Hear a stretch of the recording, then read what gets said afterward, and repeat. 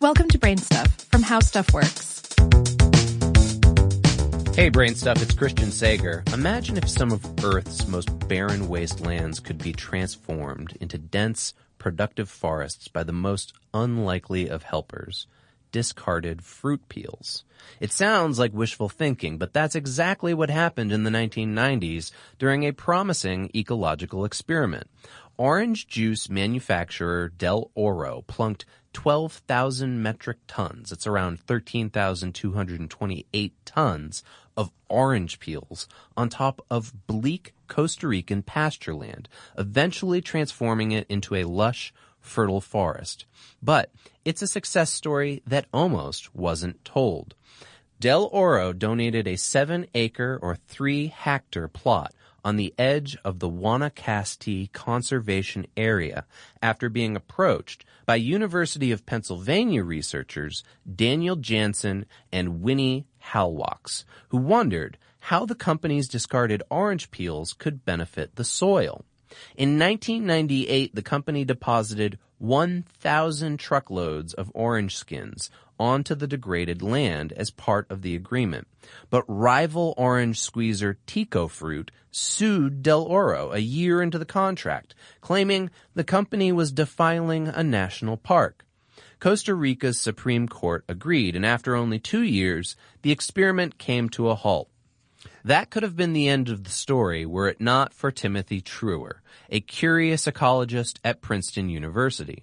In 2013, Truer and a team of researchers traveled to Costa Rica for unrelated research and decided to look up the orange peel plot. The site's sign was so covered with vines and the land so densely filled with trees that it took the team years and dozens of site visits to discover it. The team sampled and studied the soil at the site and compared it to samples that were taken in the year 2000. It also noted tree diameter and species from the orange peel site and that of a nearby pasture that wasn't treated with peels. The researchers found that the treated area had richer soil, more tree biomass, and a broader variety of tree species, including a fig tree with a circumference equivalent to 3 arm spans. The precise reasons for this 176% increase in above-ground biomass are still being investigated, but the researchers contend dumping massive amounts of nutrient-rich organic waste had a nearly immediate effect on the land's fertility, changing its lifeless soil into a thick, rich, loamy mixture. The researchers proposed it's also probable that the orange peels suppressed growth of an invasive grass that was keeping the forest from flourishing.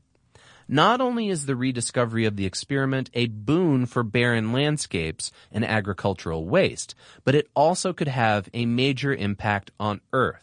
If more companies institute similar environmentally friendly solutions to waste, the resulting richly vegetated land could help isolate harmful carbon dioxide in the air and improve Earth's polluted atmosphere.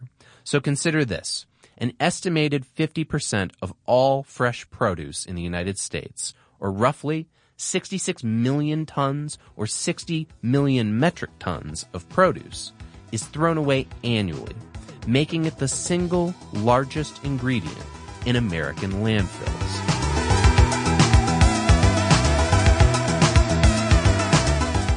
Today's episode was written by L'Oreal Dove, produced by Dylan Fagan, and for more on this and other topics, please visit us at howstuffworks.com.